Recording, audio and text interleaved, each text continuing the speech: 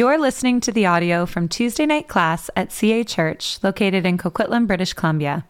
We hope this teaching helps you grow in your personal relationship with Jesus Christ.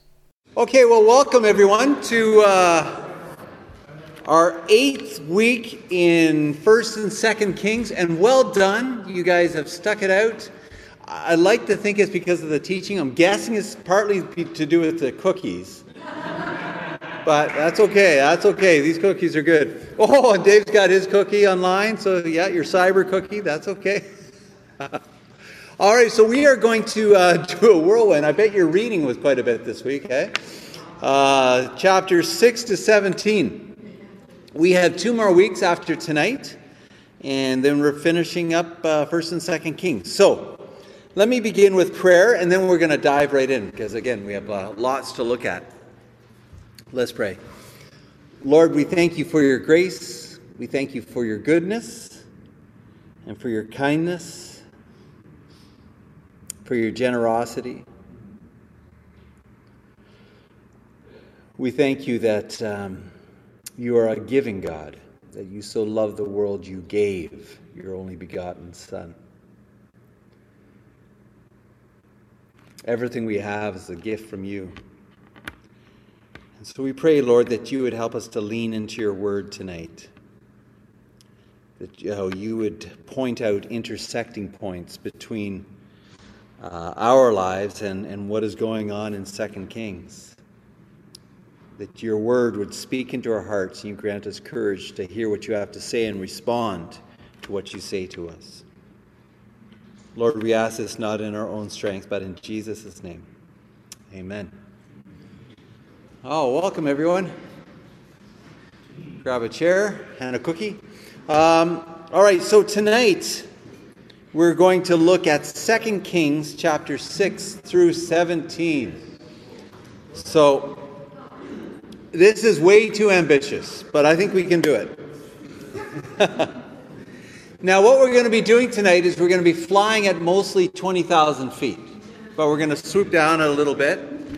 And one of the things you're going to find tonight in the story of Israel and the story of Judah is the kings that we're going to be looking at and their lives and the situations actually cross-reference quite a bit with the prophets, minor and major prophets.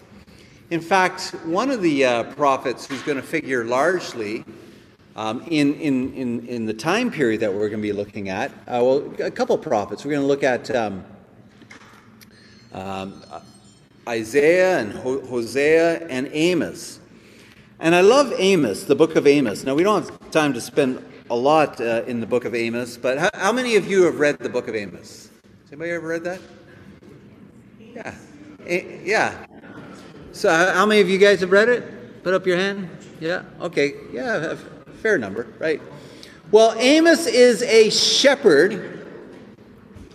He's a shepherd, and from Tekoa, and he is writing in the time of Uzziah, king of Judah, in the days of Jeroboam the second, son of Joash, king of Israel. And we're going to cover those kings tonight. But I love Amos because Amos begins. He's very clever. He's one of my favorite prophets because he's not even like a professional prophet. He is a shepherd that God calls to deliver a message. And the way he delivers the message, I think, is brilliant. And if you have your Bibles, turn to the book of Amos. See if you can find it. 10 points to Gryffindor if you can find it. It's somewhere one of the smaller books. Not far past Daniel. Just Amos 1. Yeah. Past Joel, you'll find Amos. Now, I'm just going to briefly say, but I love the way what Amos does. And this will give you a flavor for some of the prophecies that we hear tonight. Amos starts off. He's got a captive audience. Right? He's got a captive audience. He's speaking to the Israelites, to the northern kingdom. And so what does he say? He says, "The Lord roars from Zion and utters his voice from Jerusalem. The pastures of the shepherds mourn, and the top of Carmel withers. Thus saith the Lord. And he starts speaking words of judgment. For 3 transgressions of Damascus, and for 4, I will not revoke the punishment. For they have threshed Gilead with threshing sledges of iron. So he goes after the Syrians. And you can imagine the Israelites are like, the Syrians? We hate the Syrians. I like this guy. Preach it, Amos. And Amos gets going, right? And then he gets in verse 6, for the 3 transgressions of Gaza, and for 4, I will not revoke the punishment, because they carried into exile a whole people to deliver them up to Edom. And so he lays out another prophecy, and people are like, we hate these people. This is great. What a prophet. And then we get to verse 9. For 3 transgressions of Tyre, and for 4, I will not revoke the punishment. For they have delivered up a whole people to Edom, and do not remember the covenant of brotherhood. And they're like, yes! Oh, this guy. We hate those guys from Tyre. Yeah, preach it, Amos. And then verse 13. For the 3 transgressions of the Ammonites. We hate the Ammonites even more than anyone else. Well done, preach it. And then it gets even better in chapter 2. For the 3 transgressions of Moab, and for 4, I will not revoke the punishment. And he tells why. He goes, the Moabites, those are our traditional enemies. Preach it, Amos. This guy can preach. And the next part is even better, because he's from Judah. And look what he says. For the 3 transgressions of Judah, and for 4, I will not revoke the punishment. For they have rejected the law of the Lord. And he goes, amen. Give it to those Judeans, because those guys, they split from us. And we knew that they were crooked. And here we have one of the very prophets from Judah calling it like it is. Huzzah for Amos. And then Amos got them, right? And so he's just, everybody's like, we love this guy. And then look what he does. Verse 6. Oh, for the 3 transgressions of Israel, and for 4, I will not revoke the punishment, because they sell their righteous for silver and the needy for a pair of sandals. Those who trample the head of the poor into the dust of the earth and turn away the way of the afflicted. A man and his father go into the same girl, that my holy name is profaned. They lay themselves down beside every altar on garments taken in pledge. In the house of their God they drink the wine of those who have been fined. And then you'd hear a pin drop.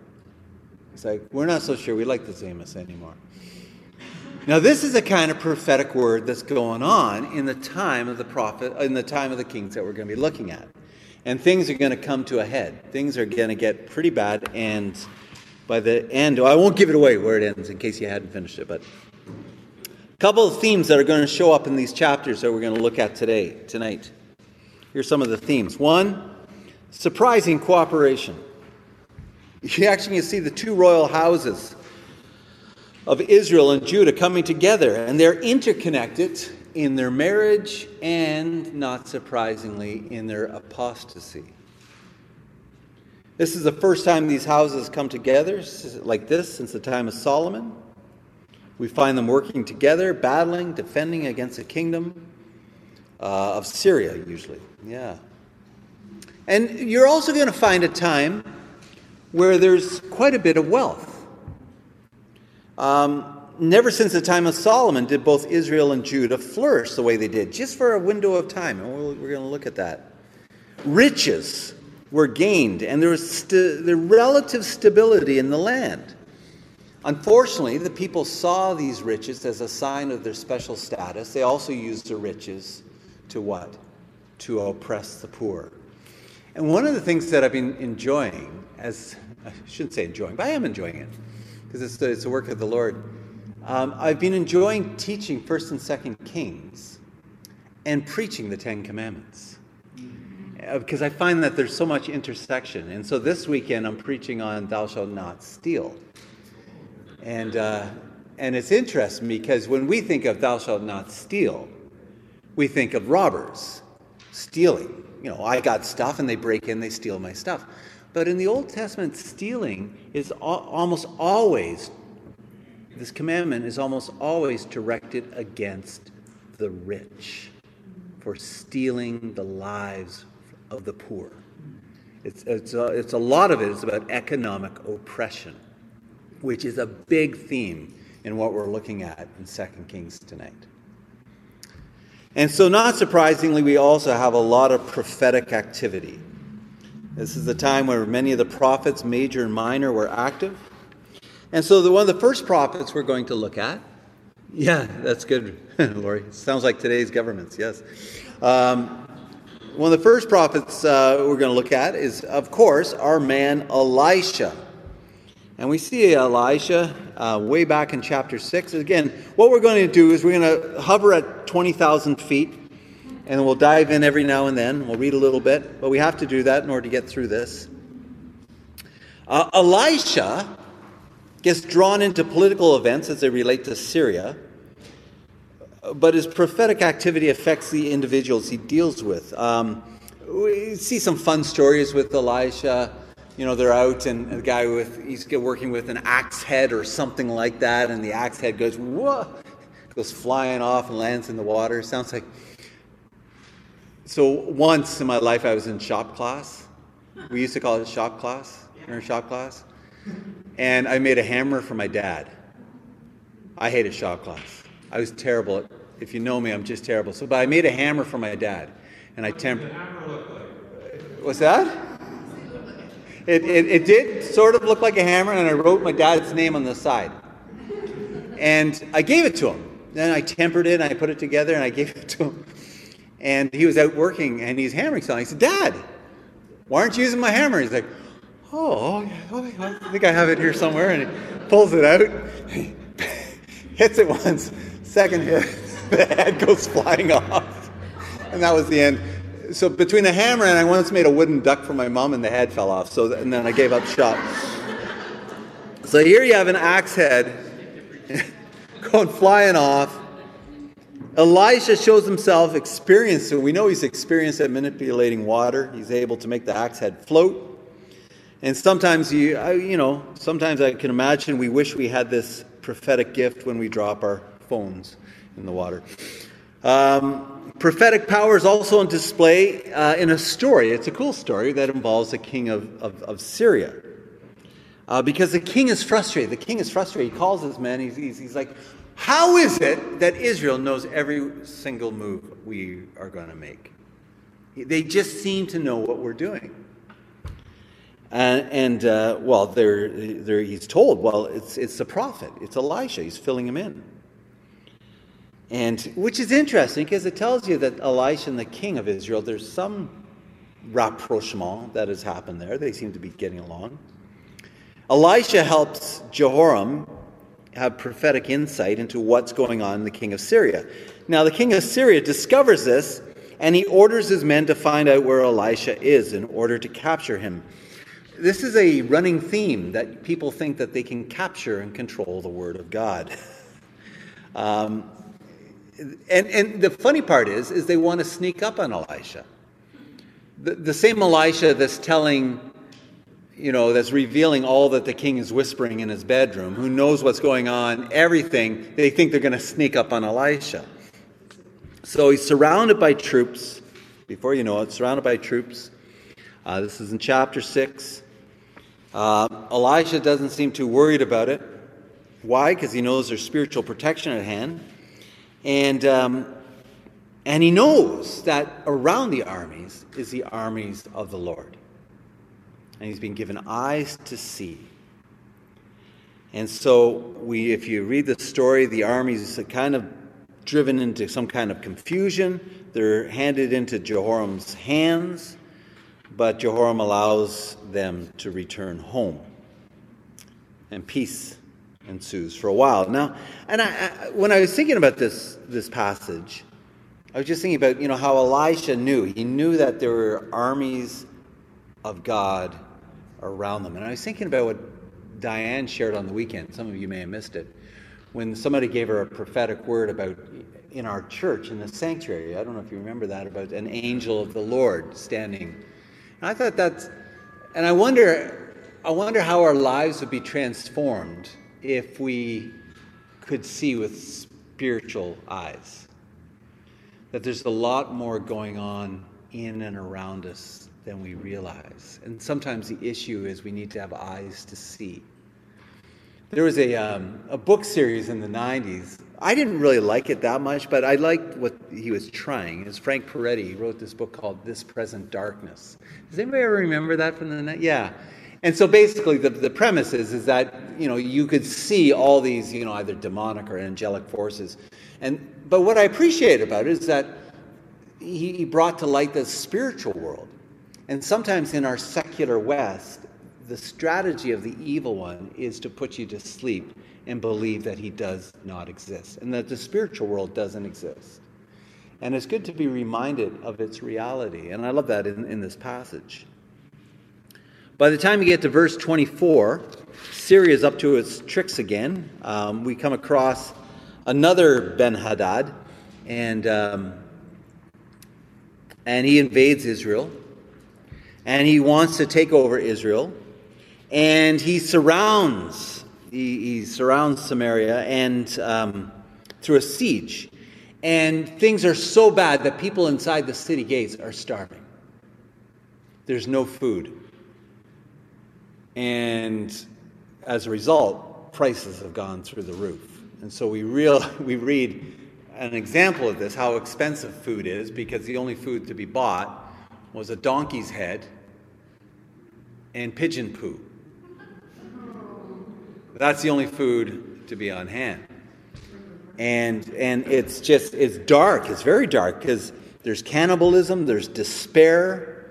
And the only thing that people can do is wait upon the Lord to rescue them. Jehoram, who's wearing sackcloth in mourning, he's horrified by the news he's hearing. And he gets frustrated. He gets frustrated at God, and he wants to take out his frustration against God. And so what does he do? He turns against God's prophet. He goes after Elisha.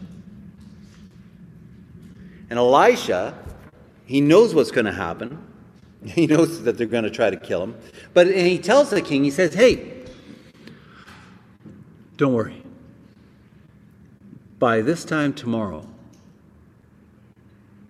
the prices are going to drop.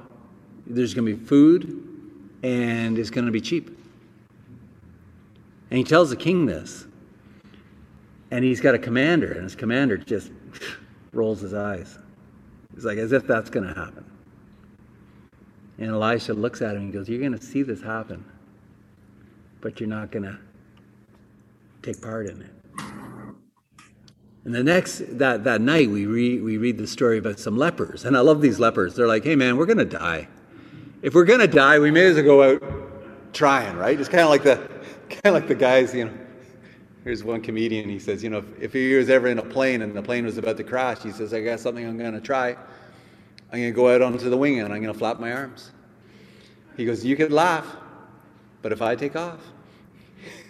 He says, or if he's in an elevator, he goes, if the elevator starts falling to the ground, about to crash, he goes, 6 inches before it hits the ground, I'm going to jump up in the air and give it a shot. So I love these lepers. They're like, hey man, we're going to die.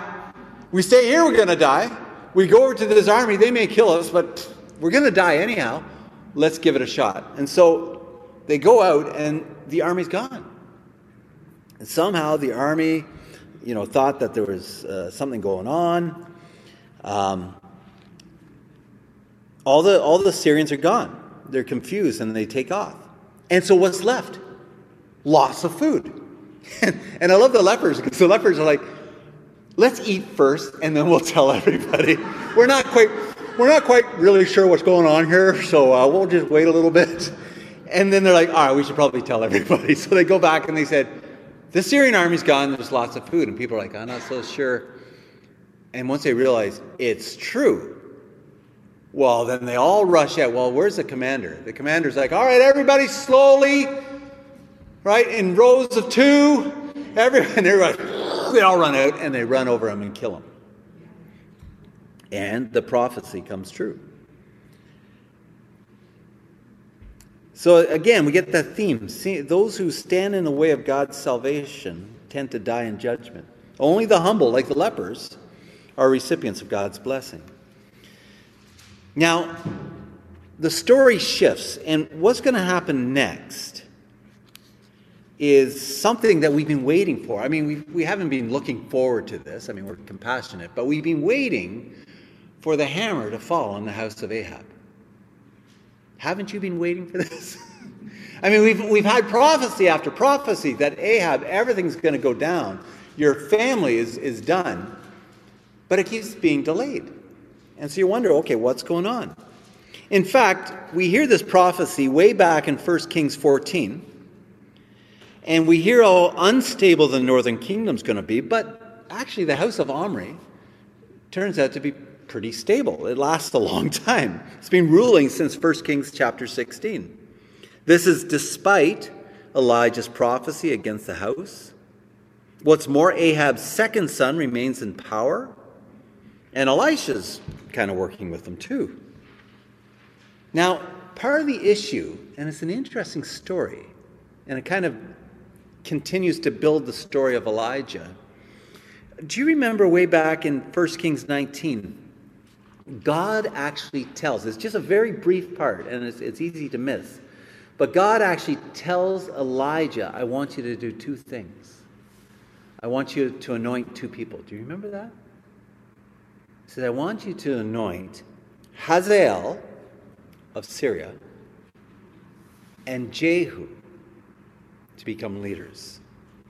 And Jehu will bring judgment against the house of Ahab. Now we get this that's an instruction given to Elijah. But what seems to have happened is that Elijah didn't do anything with it. Never obeyed God. Which is an interesting, because we're talking about Elijah. He's a mixed bag, that guy. There's times where he's quite on top of things. There's other times it's just like, why? Why didn't you obey God? And so basically judgment has been delayed. Because judgment against the house of Ahab is going to come through both those people, right? So what is going to happen? Well, we read in this time a little bit more about the Shunammite woman's life that we encountered before. But then we're introduced to Jehu,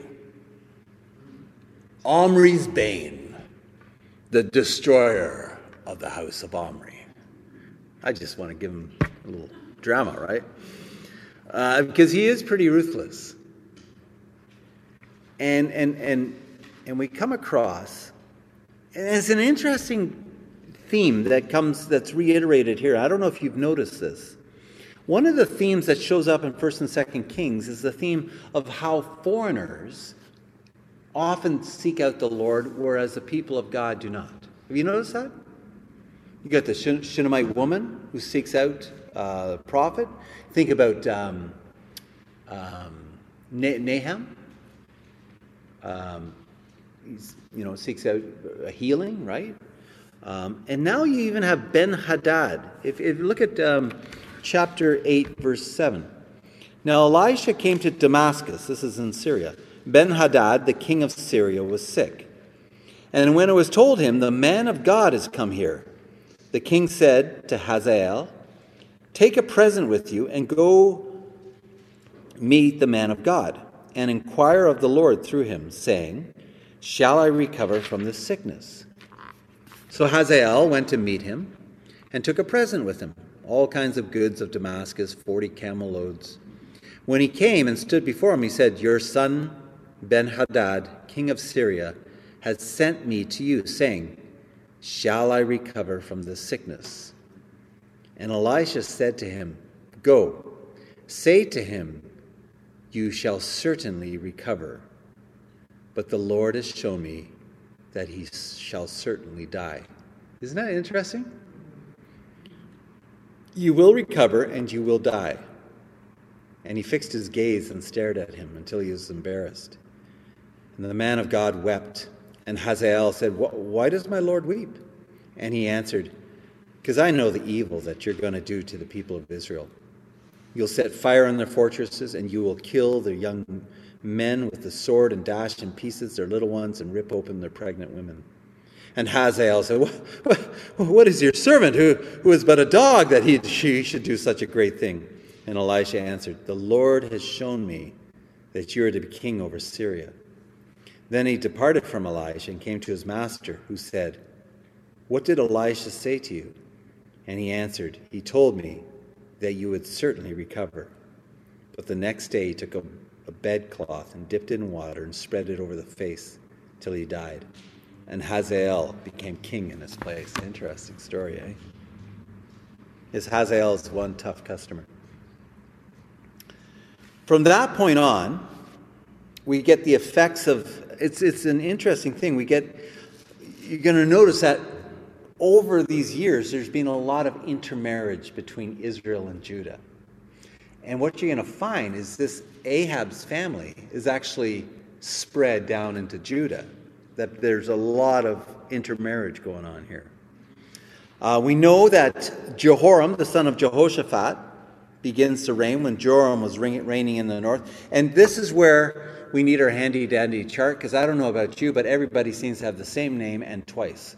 And his name is also known as this. It's like, oh, okay. It's like reading a Russian novel, right? Everybody's got like 7 names. Jehoram, as it turns out, emulates the ways of King Ahab, walks wickedly and does evil in the sight of the Lord. And we find out that Jehoram, his wife, was the daughter of Ahab. Again, who you marry matters. So both kingdoms, north and south, become more and more wicked. The control of the land begins to contract. Edom, which used to be quite subservient, now it starts exercising its muscles, flexing its muscles. And Judah gets caught up in Ahab's family. So here's a question that's being asked at this point. Is we know that judgment's going to come down on Ahab's family. Right? But is Judah going to get caught up into it? As judgment comes down, will it just hit the north, or because of the intermarriage and stuff like that, is Judah also going to come under judgment? So we're going to see what's going to happen next. Well, the hammer does fall. Jehu, who's mentioned back in 1 Kings 19, but in 2 Kings 9, only then does he step into the crucial role of judge over the house of Omri. And Jehu, if you look at his life, he is a one-man wrecking machine. He is just... And so Elijah was supposed to have anointed Jehu, but he doesn't. So it's left to Elijah. And how does Elisha anoint him? Do you guys remember?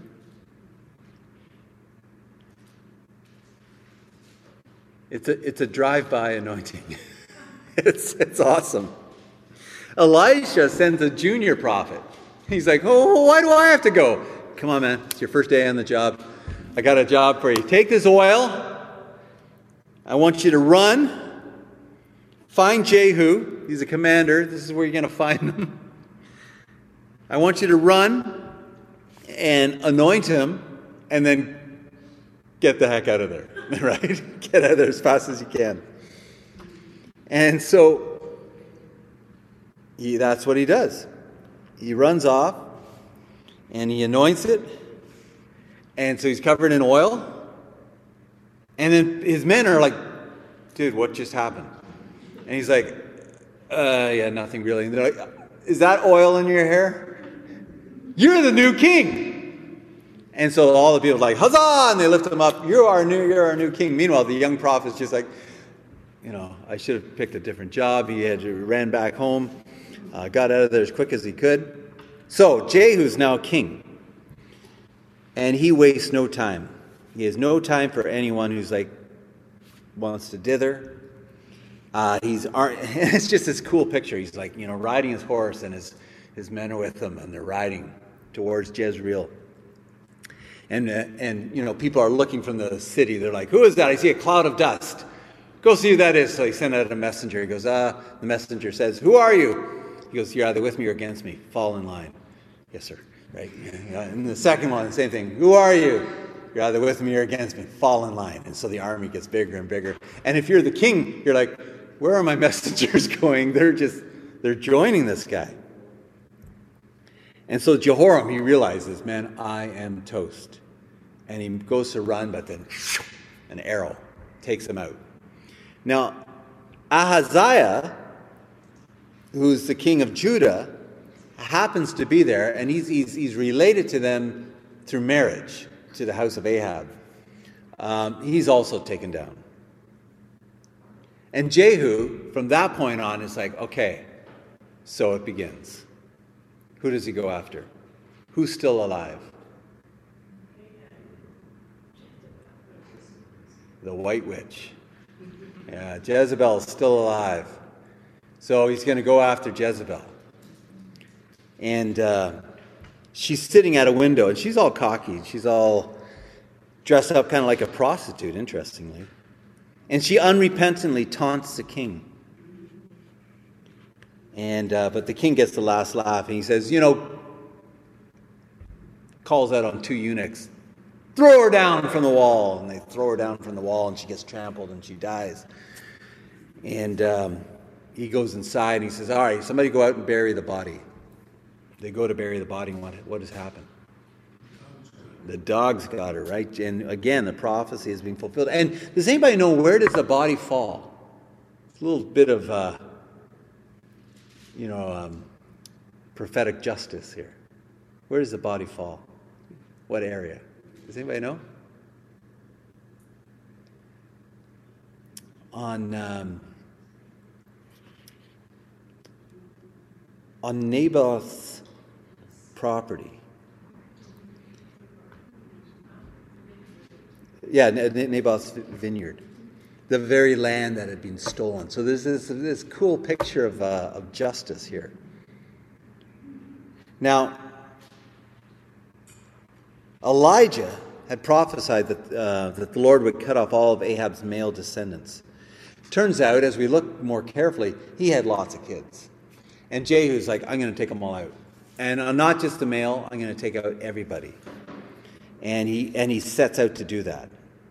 Again, the problem is Judah is connected to this. So is Judah also going to fall to the sword of Jehu?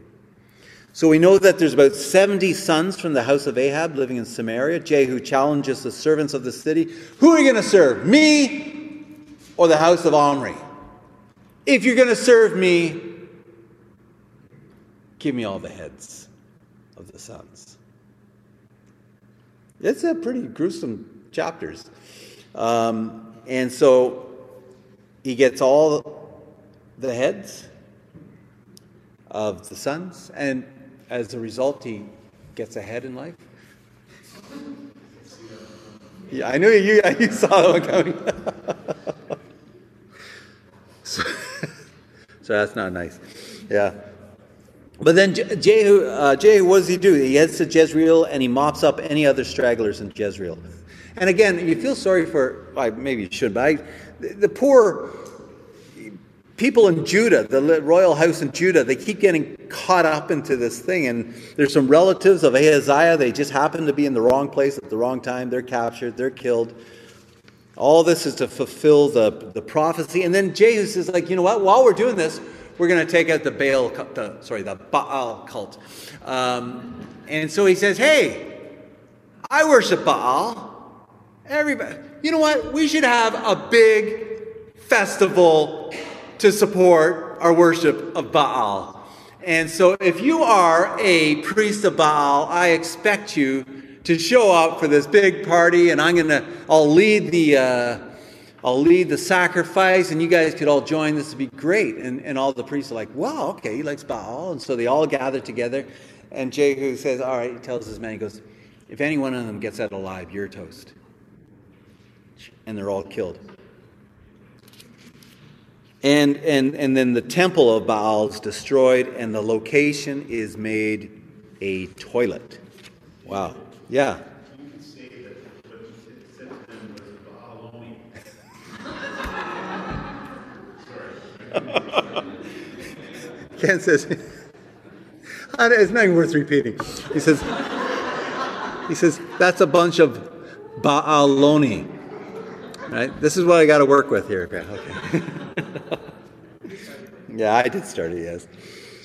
Okay, so now at this stage of the game, you would think that, okay, maybe Israel's finally going to get rid of its idolatry. But we need to remember that Baal is simply one of the many gods that Israel was worshiping. And we read about Jehu. he's not careful to walk in the ways of the Lord. He keeps Jeroboam's golden calves in place, but he's better than the house of Ahab. So, but the sins of Jeroboam still are played out in his life. Because what we're going to discover is that idolatry is just seeped into the very core, the fabric of the land. Under Hazael, we've come across him, the new king of Syria. Israel's going to be under a lot of pressure and is under steady assault against this aggressive king. Now, I came across something interesting this week. I didn't... Somebody said, you could say that was a very healthy bowel movement. Oh, man, that's good. That's good. Okay. Oh, that's good. I came across something interesting. Do you know, around this time period, I was listening to Ian Provan, who's an expert on 1st and 2nd Kings, and he talked about just a lot of archaeological support for this time period and what's going on. In fact, the only picture, I think, depiction of an Israel king through archaeology is a picture of Jehu. But it's a picture of Jehu submitting to a Syrian king. But it's just kind of interesting. I wish I had the picture, but there's surprisingly some really interesting, well, not surprising, but there's a lot of interesting archaeological support for a lot of the events that are going on. Now, we come across in chapter 11, see, we're moving along. Chapter 11, we come across another Jezebel, but her name is Athaliah, and she reigns in Judah. Now, it turns out she may have been the daughter of Jezebel, so not a shock that she's kind of similar. Moral resemblance. She's the kind of woman that when she finds out that her son was dead, in an act of grief and deep compassion, she destroys the entire royal family. Because she wants to be king, or wants to be queen. And this looks bad. Now, you think about this for a moment. Here you have the daughter of Jezebel in Judah destroying the whole royal family. Wait a second. What about the promise to David? Is this the end of the Davidic line? Is this the end of the land of Judah? No. It turns out that one child was rescued. A little prince whose name is Joash, and his aunt Jehosheba hides him. Now, thankfully, Athaliah's reign is not long. There's a coup arranged by the chief priest, a guy named Jehoiada. Joash is brought out and crowned and presented with the divinely ordained laws, a copy of the covenant, is anointed and proclaimed king. Athaliah screams out, "Treason!" But she's killed, and Joash is crowned king, and David, the Davidic line, is maintained. Huzzah! That's good. So let's look at Joash for a moment. Joash, or Jehoash, has a long reign, 40 years. And we read about his reign in 1 Kings chapter 12. What do we know about Joash? Well, we read it's a bit of a mixed bag. He did what was right in some ways, but he's like so many of the kings, except for one, which we'll come across next week. He does not remove the high places, which are places of pagan worship. And then you read something quite interesting. There's a whole section on, do you remember this? He's repairing the temple. He wants to repair the temple. But there's a problem. What's the problem with repairing the temple? Do you guys remember? This is a lot of detail from last week. I know that. And there's no money. But why is there no money?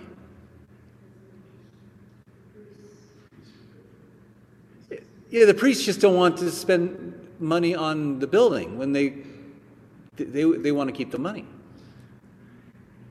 And it's so he tries to repair the temple. The priests are more concerned that the donated money, they don't want it to go into building projects, so they drag their feet Joash takes over. He arranges for money to be collected and used for temple repair work. But they did repair the temple, yeah. So where does the money go? So you're just getting an insight into how corrupt things are, even in the land of Judah. And it takes him, if you read it carefully, you'll find it takes him 23 years before he notices that the repairs are not going as he had planned. I mean, that's not really being on top of things, right? It takes him 23 years. Yeah, well, yeah, there is similarities, right? And Joash doesn't really have much zeal for the Lord, doesn't have a whole lot of wisdom. The temple is crumbling, and nobody seems to care, which I think is a picture of what's going on. Joash, as a military figure, doesn't do well. He's oppressed by Hazael. Jerusalem is attacked, and so what does he do? He empties out the treasuries of the temple that's falling apart, and the palace in order to save Jerusalem. And so Joash, and you read about him in Chronicles as well, you find out that he's not that great of a king, actually. He seems to do well when he has a mentor, when the priest is his mentor. But once he kind of steps out on his own, he stops being an effective king, which I think is the lesson is about mentors as well. Now we're going to come to the end of the life of Elisha, right? Elisha will die. The king, one of the kings of Israel, or the king of Israel, arrives to consult Elisha. He says, you know what? The Syrians are killing us. They're just doing a number on us. What should we do? And Elisha says, you know what? Take these arrows, pound these arrows on the ground, and as many times, that's just going to show you how you're going to defeat these rotten Syrians. And so the king hits it once, twice, 3 times, and stops. And it's kind of strange. Elisha said, why do you stop at 3? Just keep hitting it, because that's going to show how complete your victory was. Now you're just going to have maybe 3 victories, and then that's it. So it's kind of a strange story. And I think what the issue is in this situation is wholeheartedness. Is the king's kind of, I'll do what you are telling me to do, but I don't really believe it. And I was thinking about this week. Maybe it's a stretch, but I was thinking about how in our life with God, we settle for good enough. And what does Paul teaches in Ephesians 3? He says, now to him who is able to do immeasurably more than all we can ask or imagine. So the picture of God is one who can do immeasurably more than all we could ask or imagine. And here you have a king who doesn't have a lot of imagination. He says, I'll do what you want me to do, but really his mind's probably somewhere else. And I'd say, to me, that when I was preparing this week, it was a real warning, because how often do we just go through the motions? And do we really trust that God is able to do all that we, more than we could ask or imagine, immeasurably more? Yeah, in Ephesians 3, 3:20. Elisha dies. Now, let's just talk about Elisha for a while. Elisha, in many ways, his life mirrors that of Elijah. He actually does more miracles than Elijah.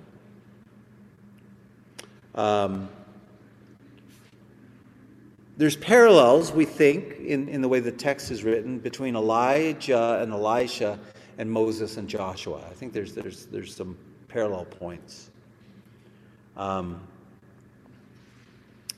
Like Elijah, Elisha brought life in the midst of death. He mediated salvation even to foreigners. He performed more miracles than his predecessor. But interesting, how often is maybe I have it in your notes, how often is Elisha mentioned in the New Testament? Just once. Elijah's mentioned a bunch. So why do you think Elisha is hardly mentioned in the New Testament? where Elijah gets quite a bit of press. Do I have it in the notes? Oh, I gave it away. Yeah. There was concern in the early church that, that people would make the comparison of John the Baptist as Elijah and then Jesus potentially as Elisha in the same kind of Moses, Joshua kind of thing. But they're saying, no, Jesus is so much more than Joshua. He's so much more than that. And so there's thought that one of the reasons why Elisha is downplayed in the New Testament is that so people wouldn't compare his life to Jesus in the same way Elijah was connected to John the Baptist. That's a thought. Okay, so the next part is the disintegration of Israel. So these next few chapters, Israel's just spiraling downwards. Even when things are looking up for a bit, there's some prosperity, but there's no faithfulness. And that's a real warning to us, because prosperity does not necessarily mean blessing. That's the danger of the health-wealth gospel. God wants you to be rich, right? Oh, I'm rich. That means God is blessing me. I'm poor. That means God's angry with me. Our passage teaches us that prosperity doesn't say one thing or the other. It doesn't necessarily mean that God is causing the person to prosper. The issue is faithfulness. And without spiritual renewal, all you're going to have is a brief respite on the way to judgment. Now, how do we know that the judgment is coming? Because if you read carefully, you can see a shadow growing over the land. And the shadow is not from Mordor, but something very similar to Mordor. It's an empire called the Assyrian Empire, led by their dark lord, great name, Tiglath-Pileser III. Now, there's going to be a small group of kings that are going to try to keep this kingdom at bay, but in the end, they will fail. And the question is, if Israel fails, will Judah fall as well? Now, Israel does fall to the Assyrians. Just jumping ahead. They fall in 722 BC. Why? Well, on one hand, they're a small nation facing a great empire. Yes. But that's not the reason why the narrator gives us. It's not the reason that the narrator gives us. And we'll look at that in a moment. So, what's going on here? Well, the first domino to fall was Syria. Syria falls to the Assyrians in 802 BC. Hazael dies, leaving, here's a shocker, another Ben-Hadad, Assyria's leader, attacks Syria and conquered it. And for 50 years, Assyria leaves Israel alone. And Israel actually prospers in this time. A weakened Syria was attacked by both Judah and Israel. Right? Now, there's two kings that are mentioned in chapter 14. Jehoaz of Israel and Amaziah of Judah. Amaziah of Judah. Okay? And both kings have success against Syria.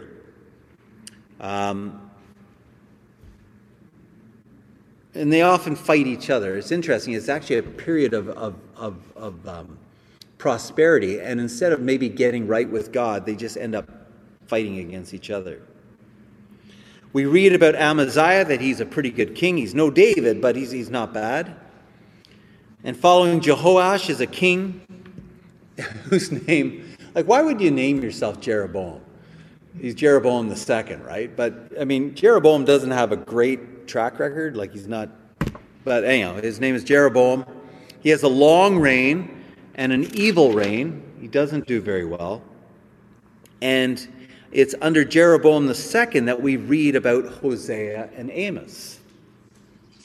Both prophetic books emphasize God's love, patience, and fidelity towards adulterous Israel. What's the story of Hosea? Hosea ends up marrying, you remember who he's told to marry? Gomer, yeah. Why does he marry? And what was Gomer? Prostitute. And so why does God tell the prophet Hosea to marry Gomer? A prostitute. What's that? Yeah, it's this demonstrate God's relationship with his people, that the people were adulterous, where God is faithful. Okay, I'll tell you a quick story. So, when I lived in China, there was a village close to where I lived. And it was a very small village. And in the village, there was a man who was one of the leaders in the village. And he became a leader, but he was new to the village, so he didn't know the people very, very well. And he met this woman. And this woman, they dated, and he married her. And after he married her, he just found that everybody in the village was kind of laughing at him. And he didn't know why they were laughing at him. Well, it turned out it was a big joke, because this woman could never get married, because she was like the village prostitute, or the village, like the really loose woman of the village. And this guy didn't know that. And everybody kept it secret from him. And he married her. And then everybody's like, ha, do you realize who this woman is? And even she, after they got married, is like, ha, joke's on you. You married me, and everybody knows that I'm, kind of like the loose woman of the town. And the guy was just devastated. He was so angry that the whole town duped him and that his wife duped him. And he was so angry. But around that, just prior to that, he had become a Christian. And as a Christian, he spoke to a friend of mine. And he says, I'm so mad. What should I do? Should I just divorce? And my friend says, well, I don't know. He goes, why don't you see what the Bible says? You go, well, where should I read? Well, why don't you read the book of Hosea? Have you ever read that? So he read the book of Hosea, which is a picture of God's faithfulness amidst unfaithfulness. And so he reads this, and God spoke to him. And he says to his wife, he goes, you know what? You may have been the unfaithful person in town, but I'm going to love you, and I'm going to treasure you, and I'm going to be a faithful husband all of our days. I don't care anything about your past. I love you, and I will be faithful to you. And she didn't know what to make of that. And neither did the whole village. They're like, what's going on here? And he says, no, I'm doing this because this is how God treats us. And so I'm going to love my wife. And he walked in front of everybody in town, holding her hand. He goes, this is my wife. And her heart began to change. And the whole village began to change. And the guy ends up becoming the mayor of the village. They lifted him up to become a mayor. But I always remember, whenever I hear about the story of Hosea, I always think about that story in this village, in the province where I used to live in China. And God's word at work. So what were the sins of the people in these days? Well, Hosea tells us they included spiritual adultery. We read that in Hosea 1 and chapter 4. Thievery, stealing, ungratefulness. Hosea 4, verse 1, there's no acknowledgement of God in the land. All God received was empty sacrifices and idolatry. In Amos, we read about the oppression of the poor, injustice, immorality, and the love of wealth, and the ease over righteousness. And by the time we get to the end of Jeroboam, it's Israel's lost its last chance to repent and get right. Assyria is going to come in. And I thought, when we look at these sins of the land, spiritual adultery, thievery, ungratefulness, oppression of the poor, injustice, immorality, love of wealth, ease over righteousness, I thought, well, it'd be interesting. How do we see these at play in our own culture? Why don't we just take a few moments to talk among ourselves, and you guys can write online if you want. I'm going to pause right here. Okay, any thoughts on this, guys?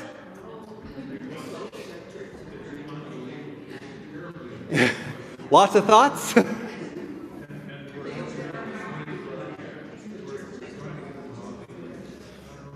All right, well, let's gather in. And we'll, I guess we still have a few more chapters. Oh, we're getting there. How do we see these sins at play in our own culture? Where do you see them? What are some? Everywhere. That's what I'm saying. Everywhere, yeah.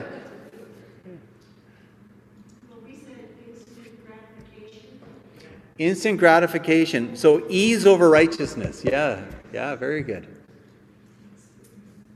Yeah, and how thrown off we are over supply chain issues. Like, it's just like, what do you mean I can't get something in 2 days? I have to wait? Yeah, ease over righteousness. What else?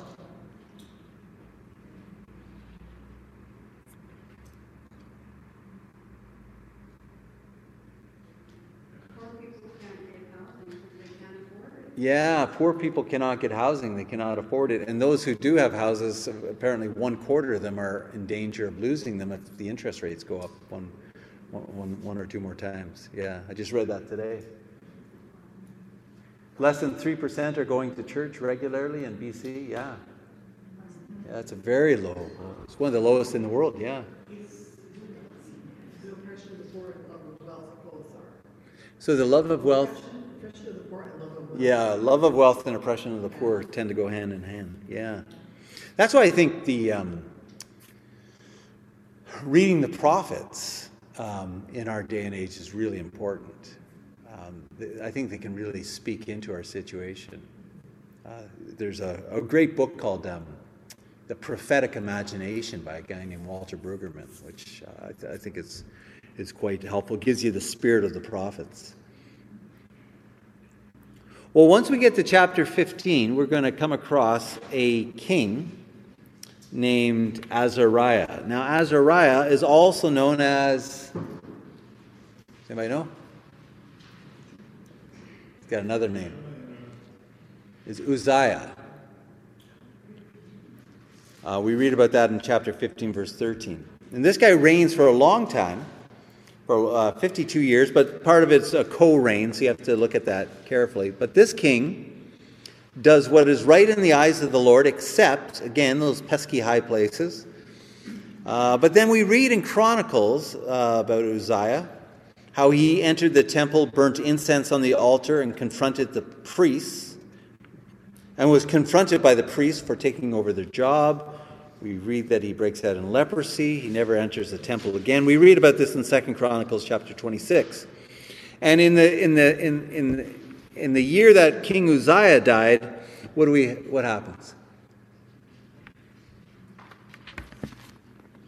Just that line? In the year that King Uzziah died. Yeah, what happens? I saw the Lord, yes. So you read in Isaiah chapter 6, in the year that King Uzziah died, I saw the Lord sitting upon the throne, high and lifted up, and the train of his robe filled the temple. And it's fun when you're reading the prophets now, especially with an understanding of 1st and 2nd King. It's like, okay, these things are all taking place at the same time. Okay, what else is going on in these chapters? Lots of assassinations. Things are moving quickly in the north. One king after another comes onto the throne. They do not last very long. They're killed by someone else who wants power.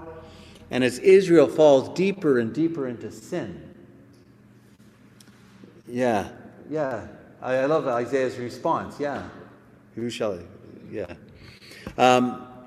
As Israel falls deeper into sin and disobedience, the kingdom fractures and begins to disintegrate. We come across the reign of a fellow named Shallum. And he reigns for how long?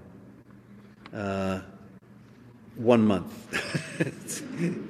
1 month. Second shortest monarchy next to Zimri.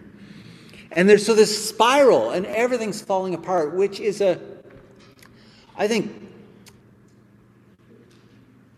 a picture of what happens when you and I fall deeper and deeper into sin, into idolatry. Everything begins to fall apart. Now, meanwhile, back in Judah, how does Judah survive? Well, they take a pro-Assyrian policy. They're a weak nation, and they throw their weight behind the Assyrians, but it's going to catch up to them later on. There's a guy named Ahaz. Now, we read about Ahaz. He reigns for 16 years. But Ahaz is an interesting king. He actually doesn't care about serving the Lord. He does whatever will work. We read that he burns his son as a sacrifice, probably to the god Moloch. He makes sacrifices in the high places of the land. Ahaz is a committed polytheist.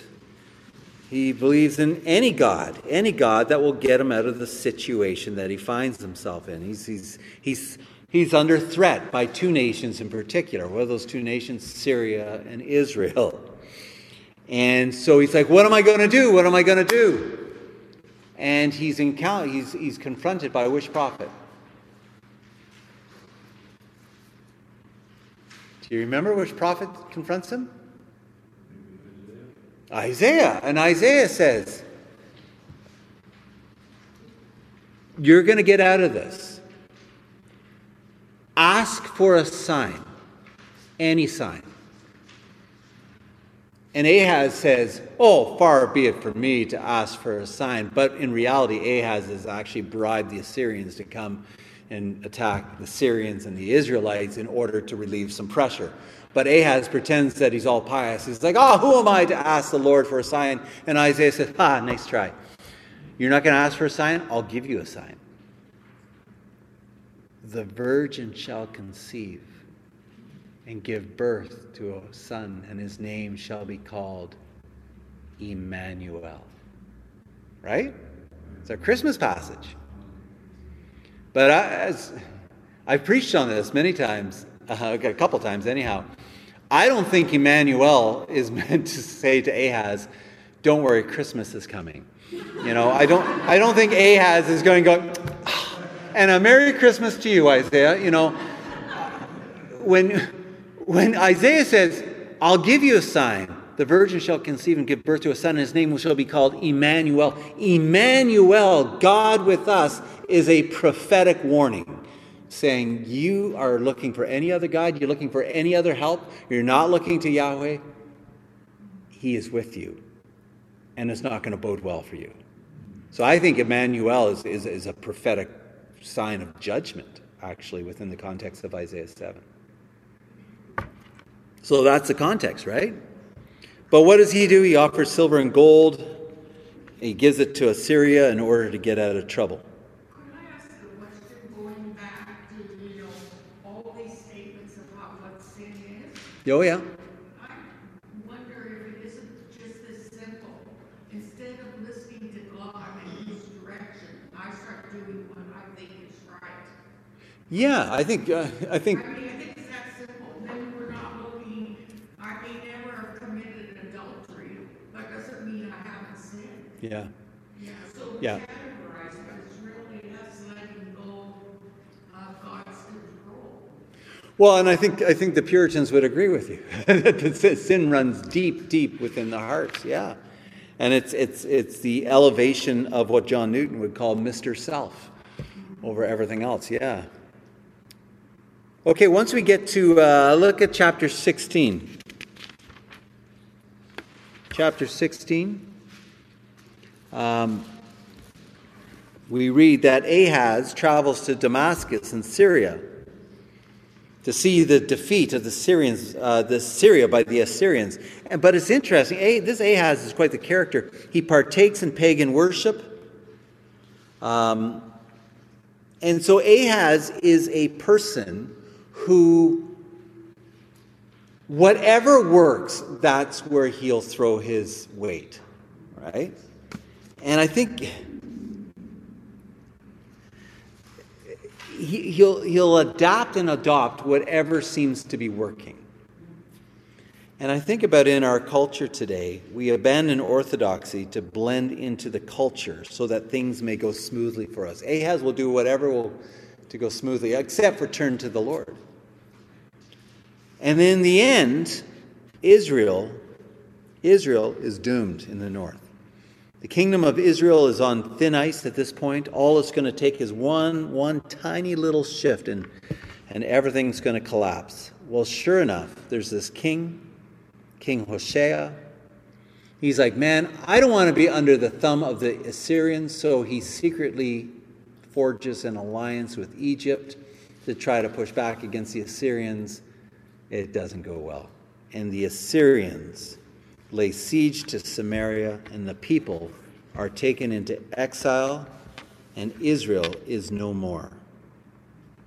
So, let's look at this, because I love our passage, because our passage will teach us very clearly why all this happened. Look in chapter 17, verse 7.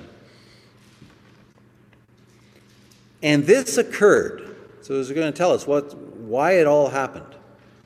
And this occurred because the people of Israel had sinned against the Lord their God, who had brought them up out of the land of Egypt, from under the hand of Pharaoh, king of Egypt, and had feared other gods, and walked in the customs of the nations whom the Lord drove out before the people of Israel, and in the customs that the kings of Israel had practiced.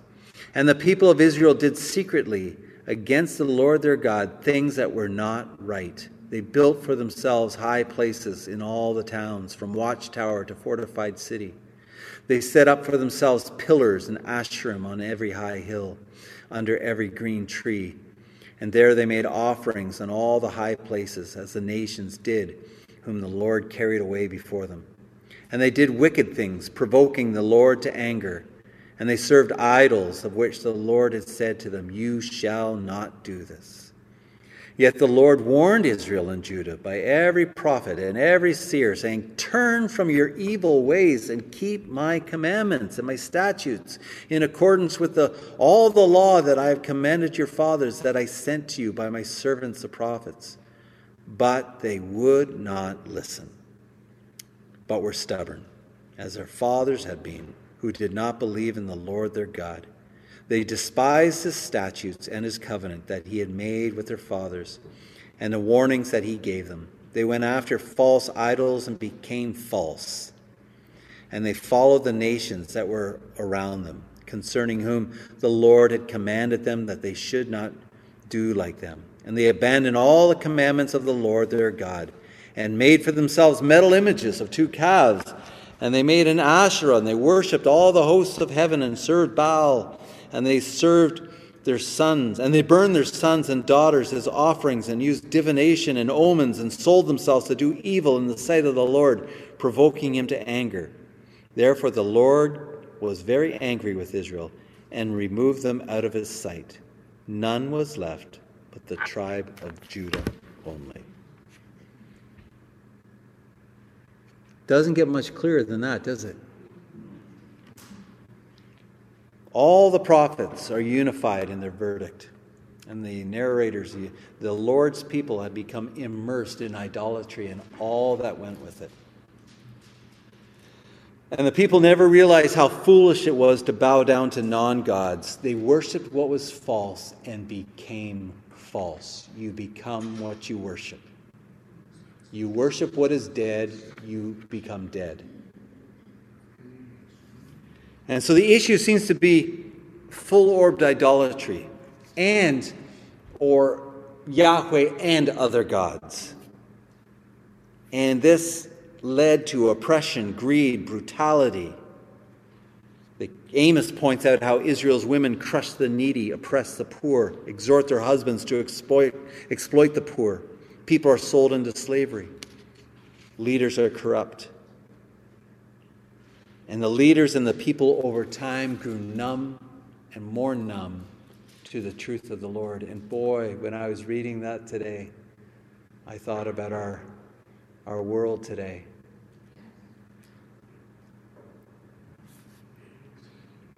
With the exile of Israel, there's tremendous loss. There's a loss of the covenant, The covenant, there's 4 components: nation, covenant, land, and kingship. All of it. It's all gone. It's all gone. 10 of the 12 tribes are now in exile. And so then the question becomes at this stage, well, there's lots of questions. Where are we at in our own Christian lives? What was Billy Graham said, revival or any change needs to begin with me. So I can point at Canada and I can say, oh, this is where Canada's going to hell in a handbasket. But I really need to begin, as you were saying, Maxine, you begin with your heart. Where am I? Where am I going wayward? And look at the trajectory of our own lives. If things keep going the way they're going in our own lives, where will you and I end up? And this spiral downwards. We came across this last year when we studied Judges, right? And it just gets worse and worse and worse and worse. And so the question is, what's going to happen to Judah? Judah's going to be all by itself. What's going to happen? And so next week we're going to dive in and look at the reign of Hezekiah. But I want to just leave us with just a couple thoughts, some lessons from the land of Israel. Here's a few lessons that I laid out. Some of them are in the form of a question. Where are we in danger of making the same mistakes that Israel made? Where are we in the danger of mistreating one another? What lies behind these acts of oppression, immorality, deceits, and injustice? And I think this what happens to Israel, I think it's a lesson. It's a lesson that we need to pay attention to. The 2 lessons are what happens when we do not teach God's truth. I think it's so important to teach God's word, to teach God's truth, because without good teaching, I think people perish. And we need to know what God's word teaches us. And the other thing that shows up here is a failure of memory. And I remember Ian Provan talking about this, the importance of memory in the Bible. Remember, right from the beginning, remember that God was the one who delivered them out of Egypt, out of the land of slavery, and brought them into the promised land. And God had revealed himself through the 10 words, the 10 commandments, through his law. And the people had forgotten. They'd just forgotten. Intentionally forgotten or turned away. But how much of our Christian life do we go off the rails because we forget what God has done? When I come I shouldn't go into this, but I come across a lot of people today who are, they're called ex-evangelicals, like people who I used to be a Christian or I used to follow Jesus, but I don't believe that anymore. And they just walk away like prominent Christians. And this isn't new. You got guys like Charles Templeton and things like that in the past. But what causes a person to walk away? Well, I think what causes people to walk away is that people are living without memory. They just live in the immediate time. And so they read something online and something comes across their Twitter feed and oh yeah, I may as well just give up on the whole thing. And they forget in the darkness what they learned in the light. And that's why we need to be people of memory. That's why we need to know our story, where we've come from, how God has worked in our own life, but how God has worked in the church over the years. And when we're people with memory, and that's what's going to keep us going, especially when we have our doubts. It's well, hang on, no, this is the God who delivered us out of the land of slavery into freedom. This is the God. So, I knew I was going to get in. Okay, there's a guy like John Newton. He lived in the 18th century. He's one of my favorite writers and thinkers. Former slave trader. Experienced God's amazing grace, rescued him, and he ended up being one of the most remarkable pastors, writers, thinkers of the 18th century. He's one of my favorite thinkers across the board. Pastors, yeah. Amazing grace. But he was known as a letter writer, actually, more than anything else. And what he would do is every year in his journal, he'd remember key dates. He'd remember a date when he was at a storm at sea and he almost died and God rescued him. He remembered where God granted him wisdom and guidance to know whether or not to go into ministry. And he remembered those key anniversary dates, and every year he would journal. He'd remember those dates, and he did that in order to recreate the emotional landscape of his first conversion, of the work of God in his life. And we need to remember key dates in our Christian lives. So when stuff happens, it's like, no, I remember this happened. I belong to Jesus. Even though things are really dark right now, I'm going to remember what had happened. And I think as Christians, that's why I'm always going on about history, because we need to be people with memory. Without memory, we are tossed this way and that way. And what happens to Israel is they become people without memory. They forgot that God had rescued them out of Egypt. They forgot that God had saved them. And they get caught up with ease instead of righteousness. And so anyhow, the other thing, the passage teaches us the dangers of pluralism in worship by the church. For a lot of these kings, any god will do so long as the god works. And by working, it means it works for them.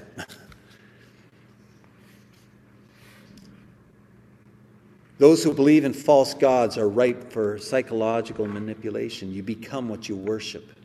You end up doing things that you would never think you could do. You become what you worship.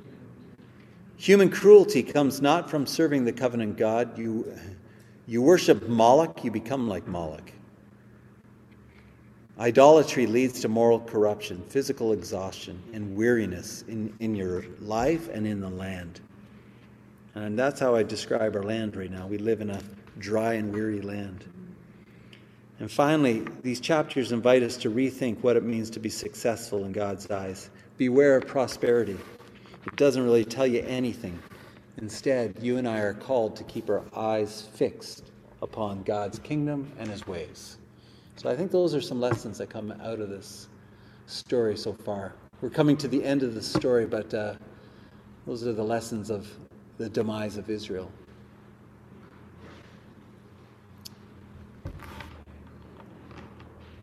That's good. Okay, well, why don't we pray? And then if you have any questions, we can. I'll turn off the recording, and then we can just field some questions. But let's pray. Lord, this is a sobering. These are sobering texts that we were reading tonight. And it's easy to say, well, look what happened back then, and look what people did, and how could they have been so stupid? But man, the same thing happens in our own life. And so, Lord, let what happens to Israel, may that speak into our own life. We need to be instructed by your word. You have revealed yourself to us through your word, so help us to be people of the book and to know your word deeply. Lord, we're also called to be people of memory, with memory, and we need to remember what you have done in the past. We remember what you've done, and that speaks into our life, especially when we hit the ditch or when we're feeling overwhelmed. That we remember in the darkness what we have been taught in the light.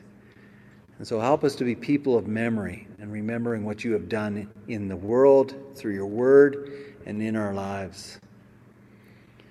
Lord, our desire is to be alive to you and to walk with you and to do right in your eyes. We're thankful for the cross. We realize we don't have to have it all together, but our starting point is forgiveness and grace and your amazing generosity. But help us to live in response to what you have done for us. Help us to keep our eyes fixed upon you, the author and perfecter of our faith. Don't let the sin that so easily entangles us pull us down, but help us to keep our eyes fixed upon you. That's our desire. In Jesus' name, amen. Thanks for participating in this class. If you've been engaging in classes online, but you're not a part of a church community, we would love to have you join us. You can go to cachurch.ca to find out more about getting involved in the life and mission of CA Church.